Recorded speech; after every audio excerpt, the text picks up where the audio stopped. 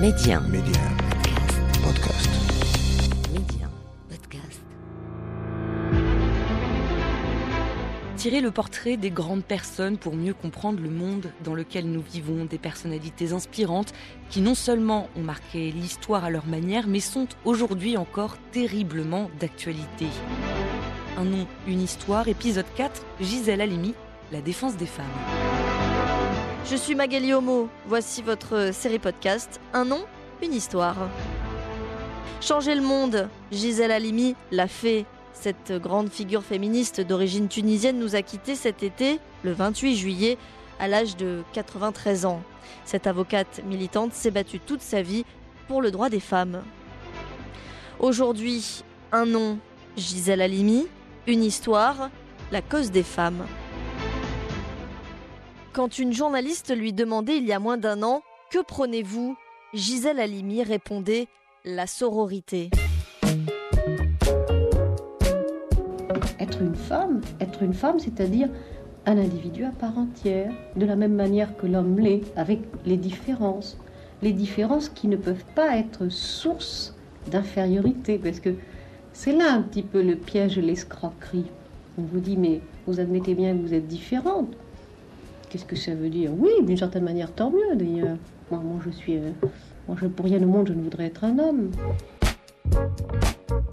La sororité, la solidarité entre femmes, un appel à la lutte collective. Méfiez-vous quand on parle de féminité. Moi, j'y oppose à la féminité qui est une valeur masculine, et qui est une valeur masculine qui est très souvent synonyme, bien sûr, de charme, de tout ce que vous voulez, mais fondamentalement de passivité. Car dans la vie de Gisèle Halimi, on est femme, mais on ne naît pas avocate, on le devient. À vrai dire, j'ai choisi de défendre, de faire tomber cette injustice partout. Mais bien entendu, en choisissant ça, je me sentais victime moi-même. Enfin, je veux dire, je commençais par vouloir me défendre moi-même et sortir de ce ghetto, de cette discrimination.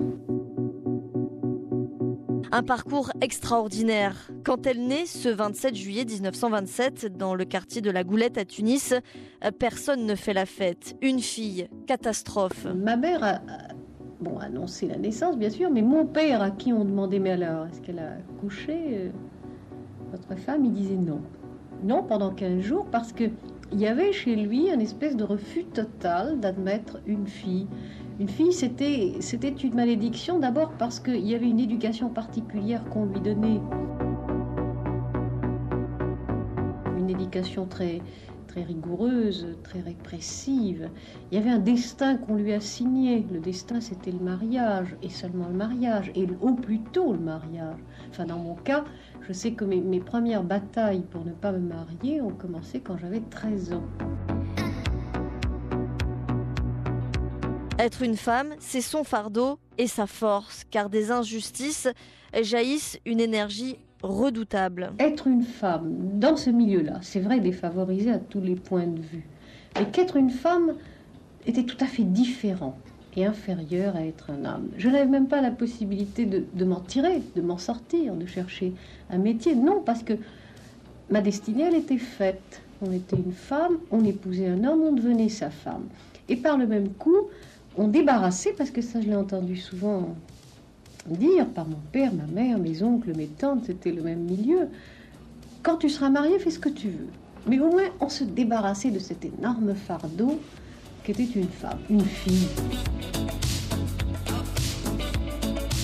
Moi, j'ai eu le sentiment profond d'une injustice. Si vous voulez, j'ai eu le sentiment que ça n'était pas possible, que la moitié de l'humanité, enfin, que parce que j'étais femme, je devais être comme ça, réprimée, enfermée, abétie, car au fond c'était ça, qu'on devait m'empêcher de lire. Moi je lisais en cachette. Une rebelle qui devient militante, notamment pendant la guerre d'Algérie. Elle était aux côtés du FLN. Gisèle Halimi défend Djamila Boupacha, une Algérienne de 22 ans, accusée d'avoir posé une bombe, arrêtée, torturée et violée par des soldats français. Nous sommes en 1960. Dès lors, Gisèle Halimi est considérée comme l'avocate des causes difficiles.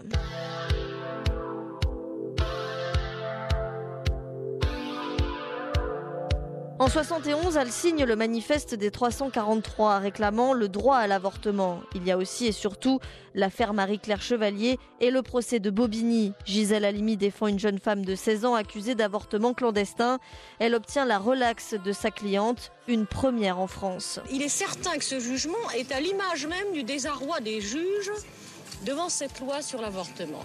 Vous l'avez senti dans les attendus, maître ? Je l'ai senti dans les attendus parce que Marie-Claire a déposé et a dit dans quelles conditions tout s'était passé pour elle et dans quelles conditions elle avait décidé son avortement.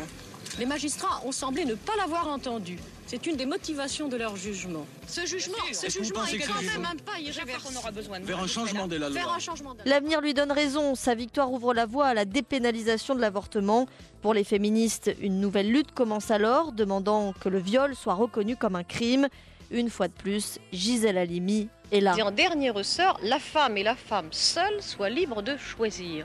Nous considérons que l'acte de procréation est un acte de liberté. Et aucune loi au monde ne peut obliger une femme à avoir un enfant si elle ne se sent pas capable d'assumer cette responsabilité. Une vie de combat. Pour tous les combats des femmes, c'est surtout la vigilance. Parce que pour les femmes, peut-être plus que pour les hommes, rien n'est jamais acquis.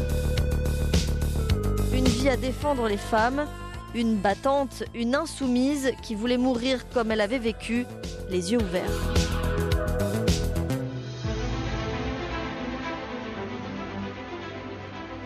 Je vous invite à écouter cette interview de Gisèle Halimi sur France Inter. Elle était l'invitée de Comme on nous parle le 9 mars 2011. Et puis, incontournable, son ouvrage La cause des femmes, paru en 1973 aux éditions Gallimard.